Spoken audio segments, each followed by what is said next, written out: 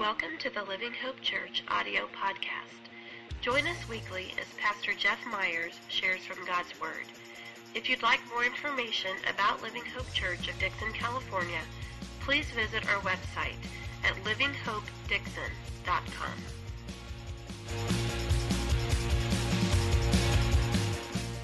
Good morning, everybody. You guys are sounding good, looking good. All right. So, I have a quick announcement to make. Last year, about this time, we started a challenge that went over really well called B90X.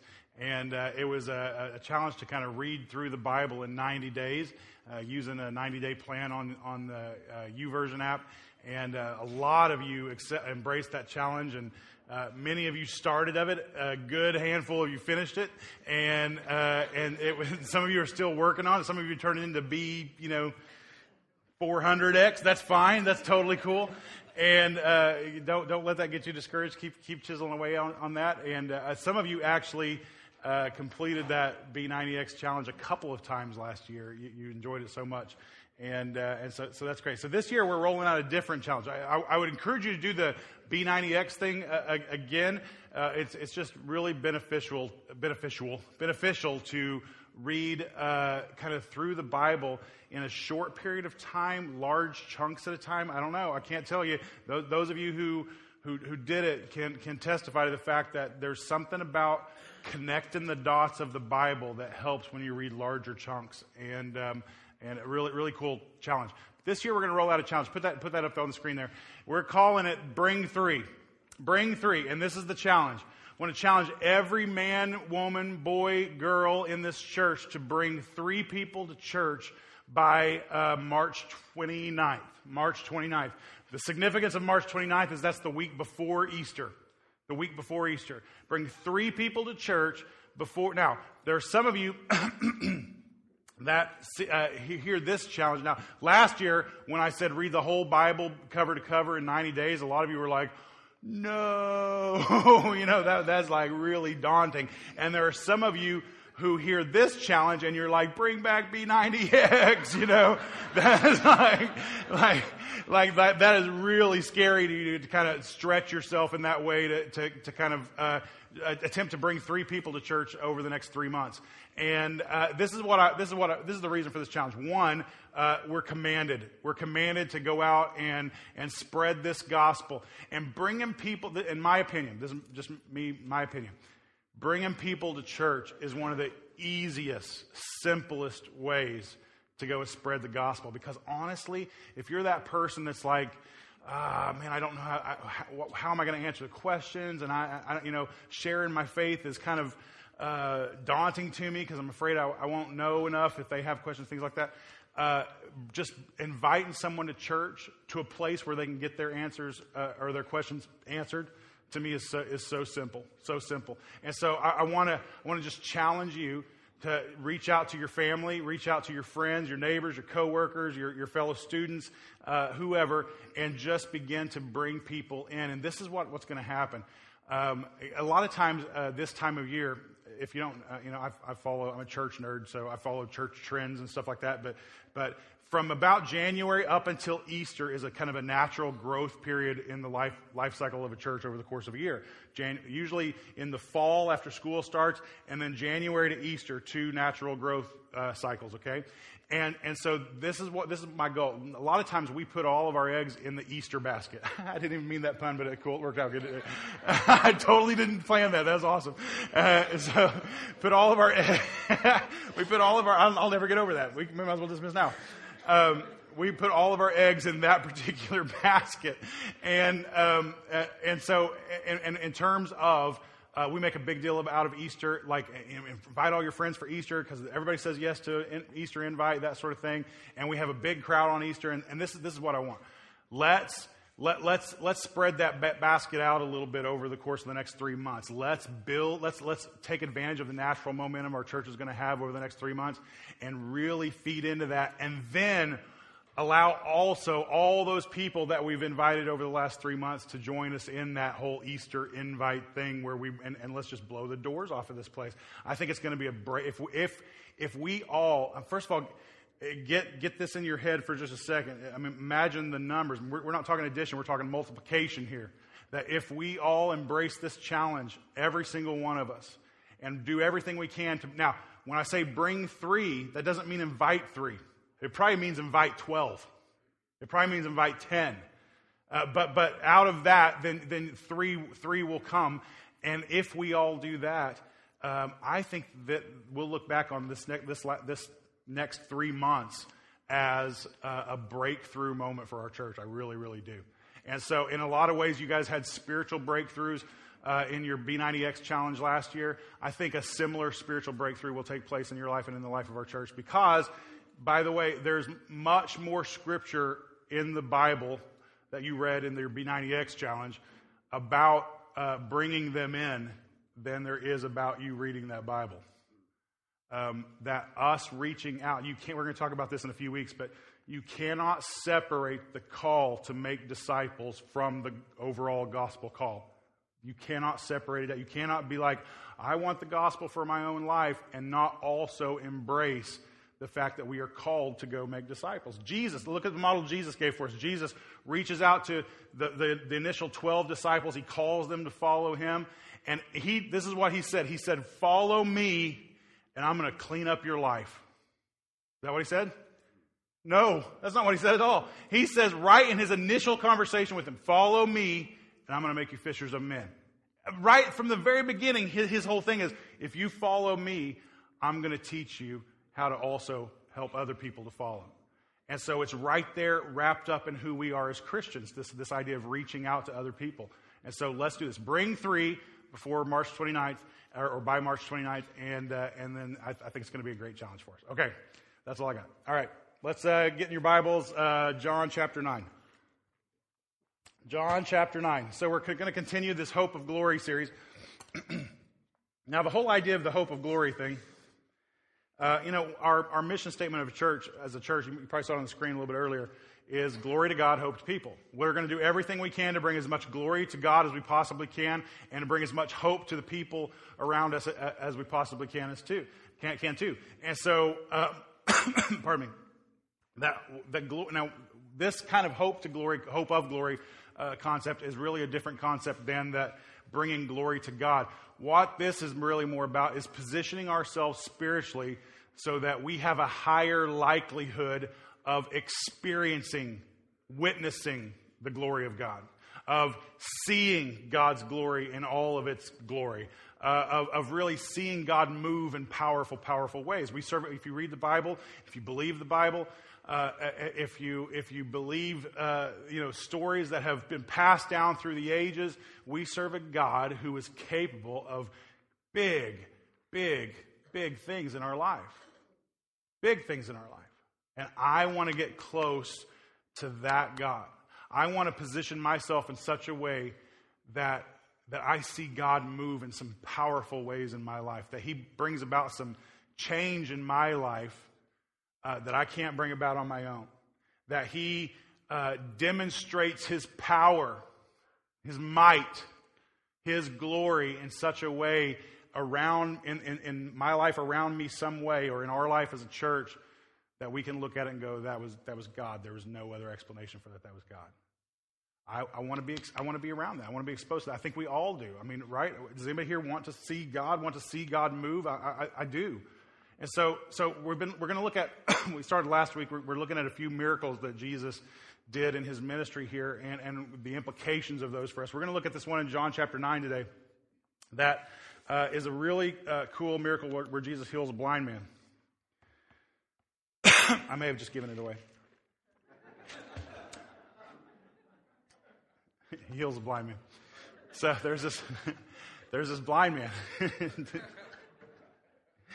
So I like when I take off my glasses. First of all, I look weird, and second of all, I can't see any of your faces. Like, cannot see any of your faces, and I should preach this way actually. Cannot see like I see blurry figures out there, but I can't see any of your faces. But I have mental images of your faces. I know what your faces look like and that sort of thing.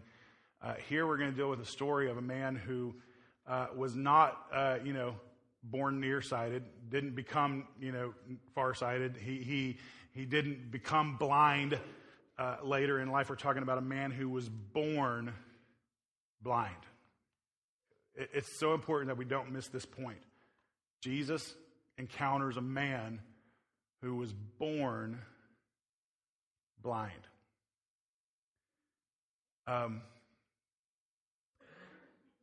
Think of, if I was to say, just random, the Eiffel Tower, there's an image that pops in every one of our heads. Most everybody's head in this room, there's an image of that object that pops in your head. If I was to say Half Dome, there's an image that pops in your head. If I was to tell you, think about your grandma, for many of you, there's an image that immediately pops into your head. This is a man who not only cannot see, but has no images to put to words.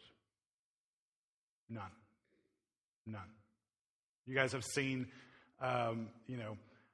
either in personal experience or on television, people who are blind who kind of feel their way to, through faces and things like that to try to figure out what certain people look like, so to speak. But this is a guy who has no mental images to go with any word that anybody ever says in his life. I can't even imagine that. Like every single word in every single conversation that he ever has, he has no mental images to go with those words. I mean, has anybody here ever been in like complete darkness? There's one of the big caves out near Springfield, Missouri. I can't remember what it's called. If it's Fantastic Caverns or one of those big caves, and it's one of the only drive-through caves in the world. And you can get on a tram, and they drive you a couple of miles through this huge cave. And after you do a few turns back and forth through this cave, and you are out of sight from the mouth of that cave, and you really get back deep, several hundred feet deep into this cave, they do this thing where they turn off the lights. And they kind of decrease the lights. Like this is what just the headlights of this tram look like in here. This is what it looks like with 1,000 candle power in here. This is what it looks like with just one candle power in here. There's that phrase that people say a lot about how light kind of sends the darkness scattering. Just one little light will kind of send the darkness scattering. But I'm going to tell you, when you are deep into darkness and you light one little candle, the darkness kind of overcomes that light. I'm going to be honest with you. Like, you can see that light, but that's it. It's not like that candle suddenly illuminates the entire room. It just doesn't. That darkness is so thick. And I have an idea of this guy who was born blind that mentally, even in some ways possibly spiritually, he had that kind of darkness just pushing in on him. Let's read this for a little bit.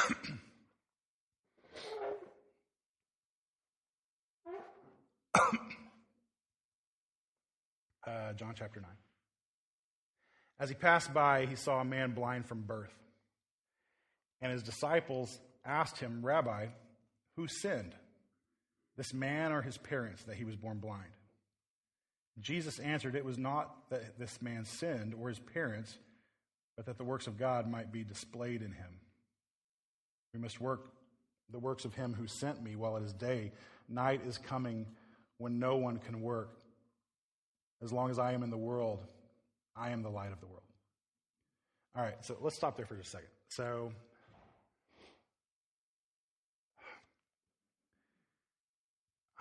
I was saying earlier, I want to position myself in such a way that I get to experience the power of God. This situation of this man being born blind, it is a hopeless situation. a hopeless situation. This man had zero hope that he would ever, anybody who knew him had zero hope that this man would ever see a thing. Why? Because he was born blind. There's something that takes place in the life of a baby that when babies are first born, their vision is limited to about an arm's reach.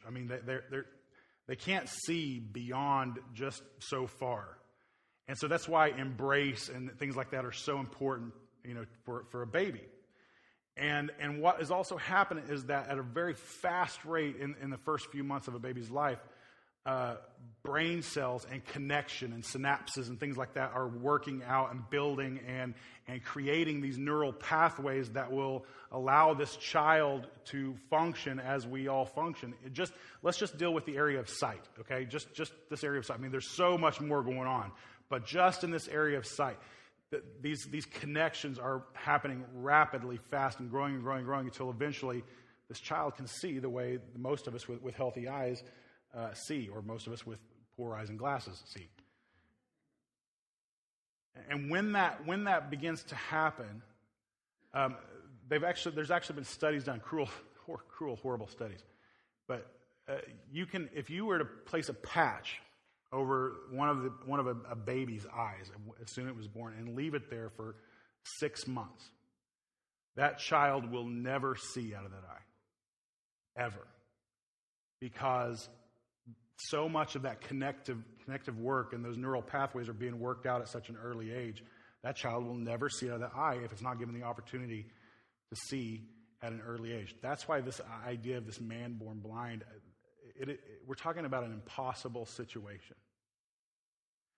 I don't know if anybody, if you're old enough to remember this or young enough maybe to remember this, but if you're an adult, you remember that sensation or that feeling, that sense of trust that maybe, hopefully, that you had with your parents, where as a kid, I can remember attempting things on my own, trying to work out things on my own, and eventually getting to this place to where I was just like, I give up, it's impossible, I can't do it. And I would say something to my dad and say, this can't be done, or I can't do it, or whatever. And my dad would simply say, no, this is what you got to do. And he would show me. And suddenly what was impossible to me was very almost simple to him. He just knew he either had strength that I didn't have, or he had knowledge that I didn't have, and either way, it didn't matter. He was able to accomplish what I could not accomplish. My little girls especially, I've got older kids and younger kids, my little girls especially are still this way. I still get to see this, where they'll try to do something and get frustrated and throw it down or whatever and get all upset, and I will say, hold on, this is the way you do it, and I will show them. And Little Meadow said this just the other day, you are the best dad in the world. I love that. Isn't that the best? That's the best feeling when you get that. There's a certain age range with our kids where we are literally superheroes in their eyes. And so that's what, they will often ask me, how did you do that? And my response is always the same. It's daddy magic. It's daddy magic, right? Because I've got either strength that they don't have or knowledge that they don't have, and I'm able to accomplish things that they consider impossible. And I want you to look at your own lives in this way, that what about your life have you looked at as absolutely impossible? There's no sense of even trying. And maybe you're just in the position of my kids or your kids, where it's not that it's impossible, you just don't have the knowledge or you don't have the strength. But there's somebody who does. There's somebody who does. What's the situations in your life that you have that everybody around you tells you, or maybe it's not even, you're not even thinking about it anymore. This particular issue, whether you want to call it some sort of handicap in your life or some sort of problem that's just always been there, that you have even stopped thinking about as a problem because it's just your reality. What are those situations in your life that you have just you don't even think about anymore because you've kind of given up on them? What are those impossible situations that, what if they weren't impossible? What if they weren't impossible? I think most of us, I would say all of us, have at least one or two things in your life that you look at. Maybe you've got to where it's been there so long you look past it and you consider it an impossible situation, and that's just the reality you're walking in, when maybe God wants you to believe it could be possible again. Maybe God wants you to believe it could be possible. Look at that phrase there. Go ahead and put that up. Oh, this is so good. Okay. I love this aspect of this story. Your problems aren't usually about you. Where they're asking Jesus, who sinned that this guy was born blind? Whose sin was this? Christians are the weirdest people. Because we tend to believe that every bad thing that happens to us is because God is somehow upset with us. Like, can I just challenge you to challenge that thinking in your life? Because it is crippling thinking. And it is painting a picture of God in your own mind and in your life and in your spirit that is just not accurate of God. This idea that if something bad is happening to me, then it must be because God is upset with me. Do you really think that that's what we're doing here as Living Hope Church, that we are calling, dozens, hundreds, whoever of people to come and join us so that they can have the joy and peace and pleasure of serving a God that they have to walk on eggshells around? Is that really what we're doing here? I hope not. I hope not. This idea that if something bad is happening to you, it's because God is upset with you. It is just a subtle, crazy little lie that the enemy tells you to kind of keep you from experiencing the kind of freedom that actually Christ died to set you free with. We need to be people who will get past this whole idea that, who sinned? I used to be this way as a teenager. I was horrible. You guys have heard me tell embarrassing stories about when I was a teenager that, I was kind of this weird romantic nerd that, I was just in love with dozens of girls that never knew I was in love with them. And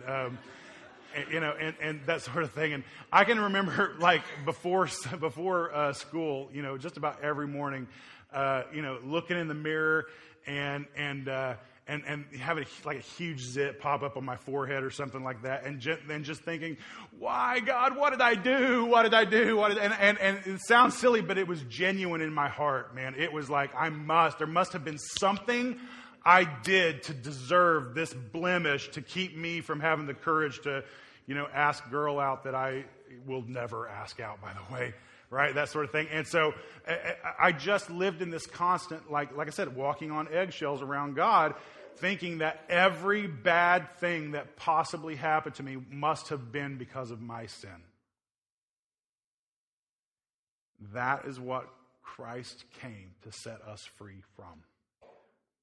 That thinking is exactly what Christ came to set us free from. We don't have to live. Sometimes your problems aren't about you at all. Who would have thunk that maybe your self-centered way of looking at the universe is not the way it actually is? Sometimes your problems aren't about you at all. We take these things very personally, and we get really upset about things that happen to us. And sometimes that thing that you're so upset about is not about you at all. And I love Jesus' response. And I don't think this is a blanket statement for every situation in the world, but in this particular situation, it's true. And I think in a lot of, may possibly our situations, it could be true as well. Perhaps it has nothing to do with sin. Perhaps this man was born blind just so God could show his power. Just so God could show his power. Now, I know that for some of us, you'll hear that and you'll think, well, that sounds like a cruel God. I don't look at it as cruelty, and all I can say is that he's God, and it's his universe.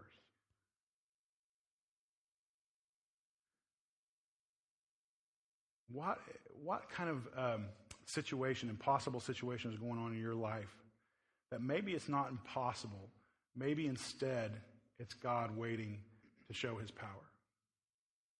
Maybe it's God waiting for you to step out on faith and believe that he could do something that everybody else says is impossible in your life. Maybe not. I don't know. This is what I know, what we talked about last week.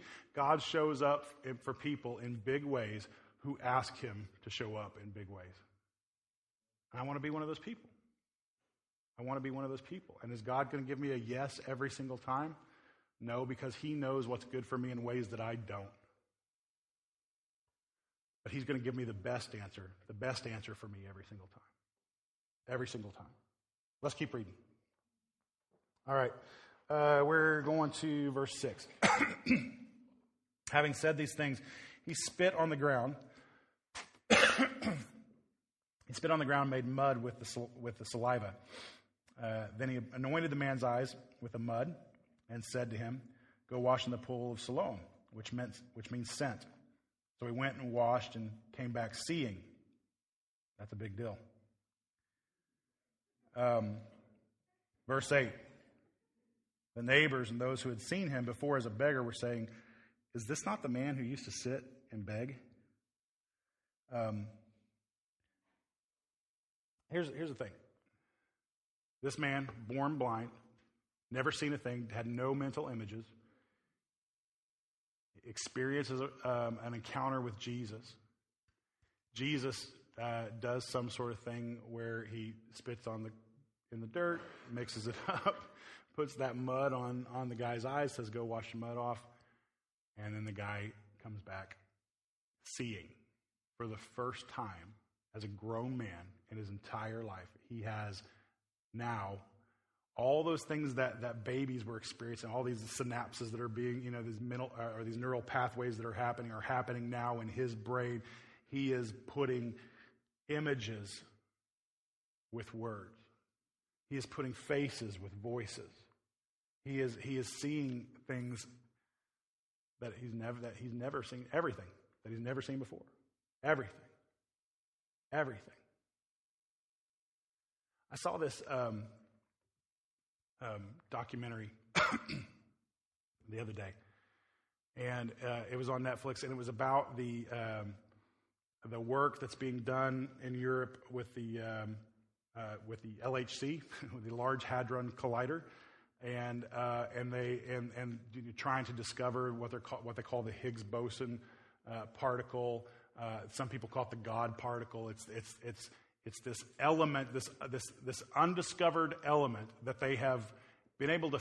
I don't get it. But they were able to find it through math, but not able to actually see it yet. And they created this huge device, something like 18 miles around, to collide some particles together and then be able to see this Higgs boson particle, this God particle that they believe is the stuff that started the Big Bang, started all of the universe as we know it. It's really cool if you're into that sort of thing. It's a really cool documentary. But this is what happened to me. As I watched that documentary and it kind of played out and it got all the way to the end, and they finally found evidence of what they were looking for, and that initial evidence, what began to unfold, the knowledge that began to take place because of that new evidence of that new scientific discovery. In that moment, I'm not making this up, in that moment watching that documentary, I saw God as clearly as I've ever seen him walking through Yosemite Valley. I saw God as clearly in that moment, in that new knowledge, just as clearly as I've ever seen him with anything. I'm a guy that connects with God through nature a lot. I feel close to God when I get out and see awesome things. And I saw God just as clearly in that moment of new knowledge, of this new scientific breakthrough, as I've ever seen him getting out and taking a walk in the wilderness. And I say that just to say this. I really believe this. I really believe that every ology is at its root a branch of theology. Every ology is a branch of theology. And it's not so much that, I know there's a lot of churches out there, a lot of, preachers who in the way that they preach kind of a, God versus science type of teaching type of thing, or science is the enemy. I think that could not be further from the truth. Really, I think whenever good science is done, every single time it points to God. When good science is done, it points to God. Just because that we can get to a place scientifically in our world that you can begin to explain how some things happen in this universe that we live in, that does not, just because you can explain it, does not negate God's activity in it. And this is what I actually believe this. I believe that there is a science. Some of you are going to have trouble with this. Stay with me. I believe there's a scientific reason for a scientific explanation for every miracle. There's a scientific explanation for every miracle. Are you saying you don't believe in miracles, Jeff? No, that's not what I'm saying at all. I believe that we serve a God who is operating on laws that we have not even begun to comprehend yet, who lives and exists in realms and in dimensions that we are too limited to completely understand. We kind of hit on this a little bit in the Kingdom series we did several months ago. But God exists in a dimension, in a realm that is so far beyond us. And it's not that God is magic. It's that God has complete knowledge of, control of everything else, of the universe in its fullness, and we only see a small part of it. And we only understand a small part of it.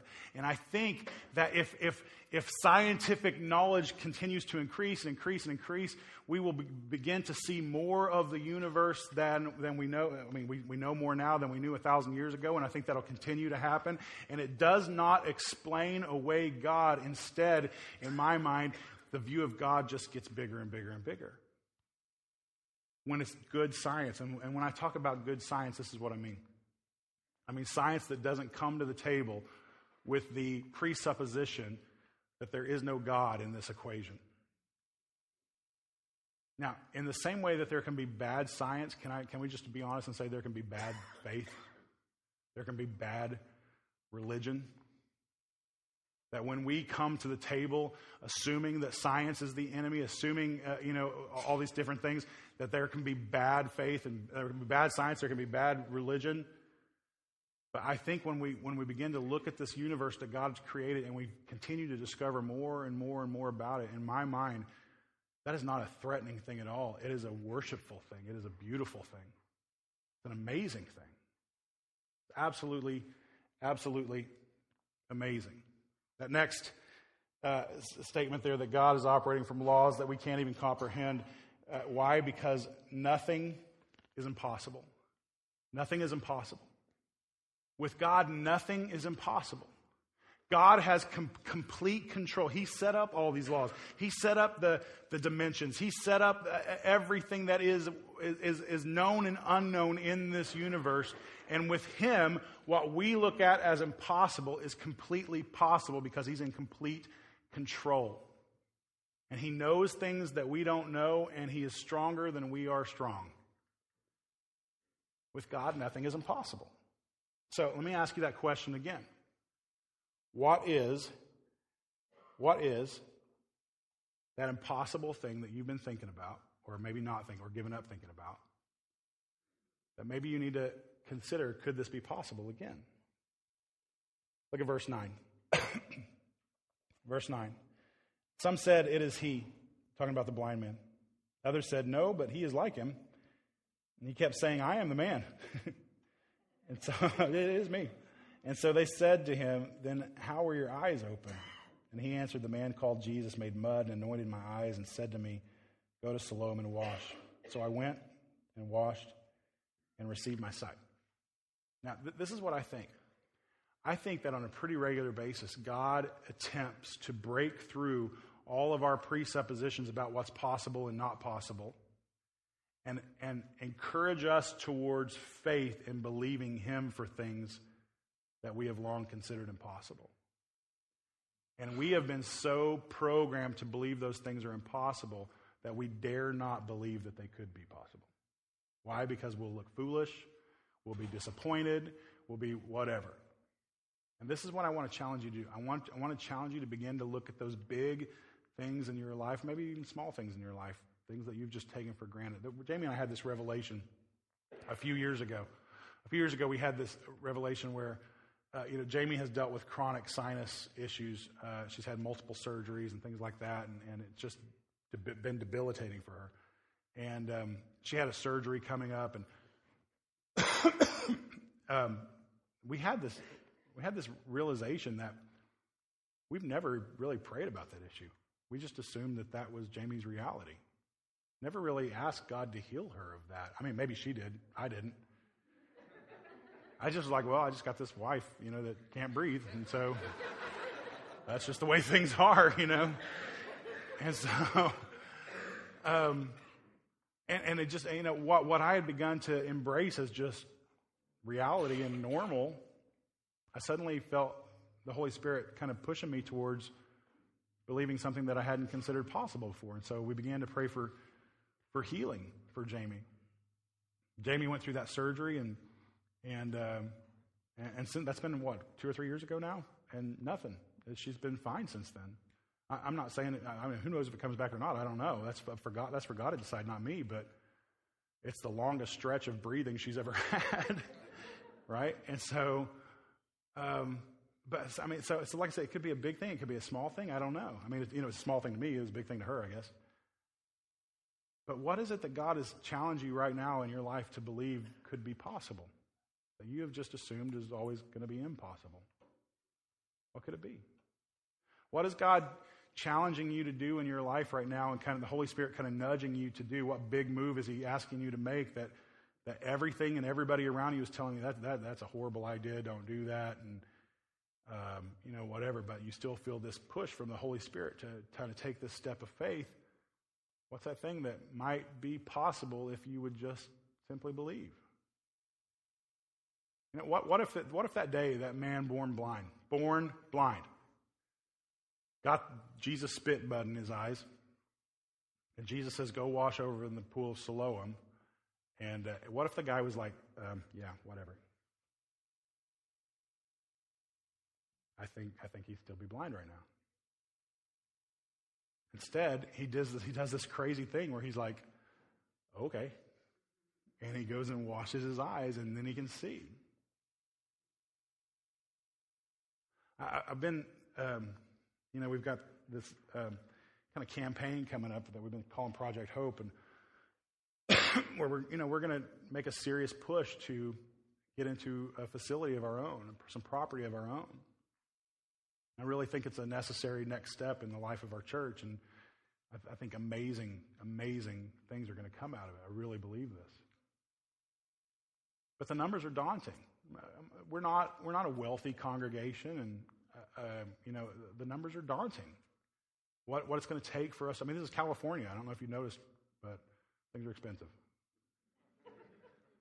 The numbers are really kind of out there, and I can remember just the other day, I had this moment where I'm sitting in my office and I'm kind of planning, and because we're going to roll out this challenge to you within the next couple of weeks, and I'm planning the whole challenge and what that looks like and how we roll it out, and as I'm making these plans, I've got these little voices in my head saying, "Oof, this may not happen.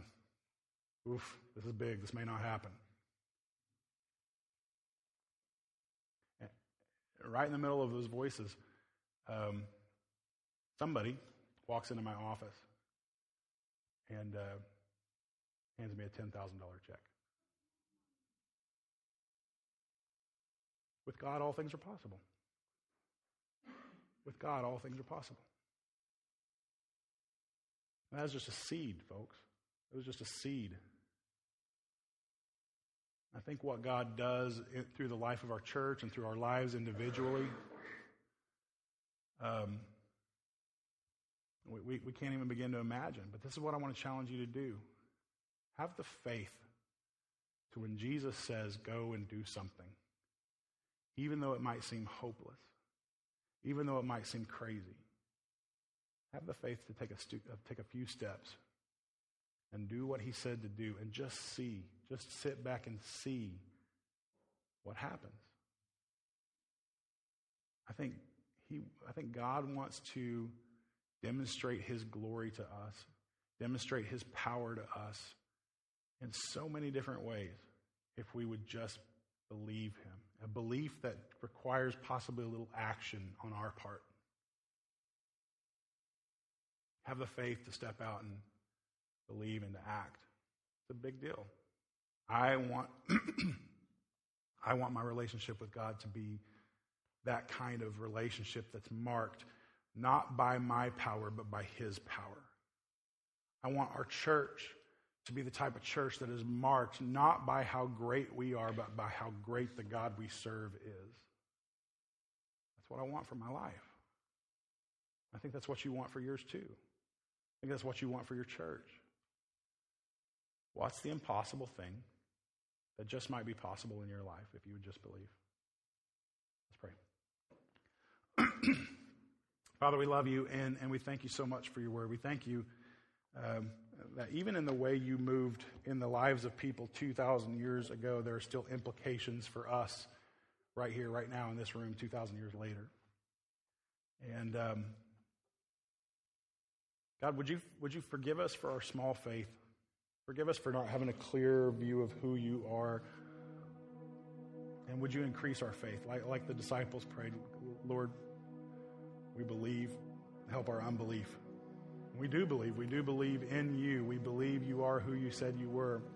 But in those areas of our life where our faith is small, will you help our unbelief? God, right now, and all across this room, I pray that your Holy Spirit would just speak in the hearts of people seated here and remind them of some things that they have long considered impossible.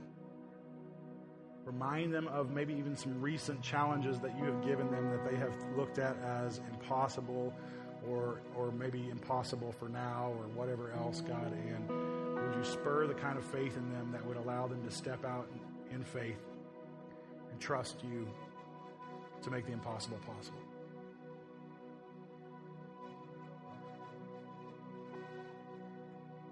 We sit here in full recognition, God, that we do not know everything, but you do. God, I believe there are people in this room right now that have physical illnesses, physical handicaps, physical things going on with their health right now that they have maybe given up hope on, or their hope only stretches as far as the knowledge that doctors currently have. And you know areas of our body that you created that have not even been discovered yet. So God, help us to place our faith in you. Help us to ask for God-sized things to happen in our lives, in our health, in our careers, in our families, in our church, in our abilities, in our gifts that you've given us. God, would you demonstrate yourself, demonstrate your glory in some way through us?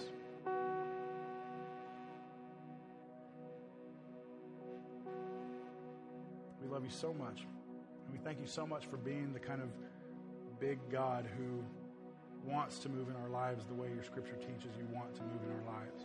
We thank you for being the kind of God, Heavenly Father, who wants to give his children good gifts the way that your scripture tells us you do. So God, right now, all across this room, I want to invite all of us to pray for those good gifts. Those things that maybe we've been too reluctant to ask for.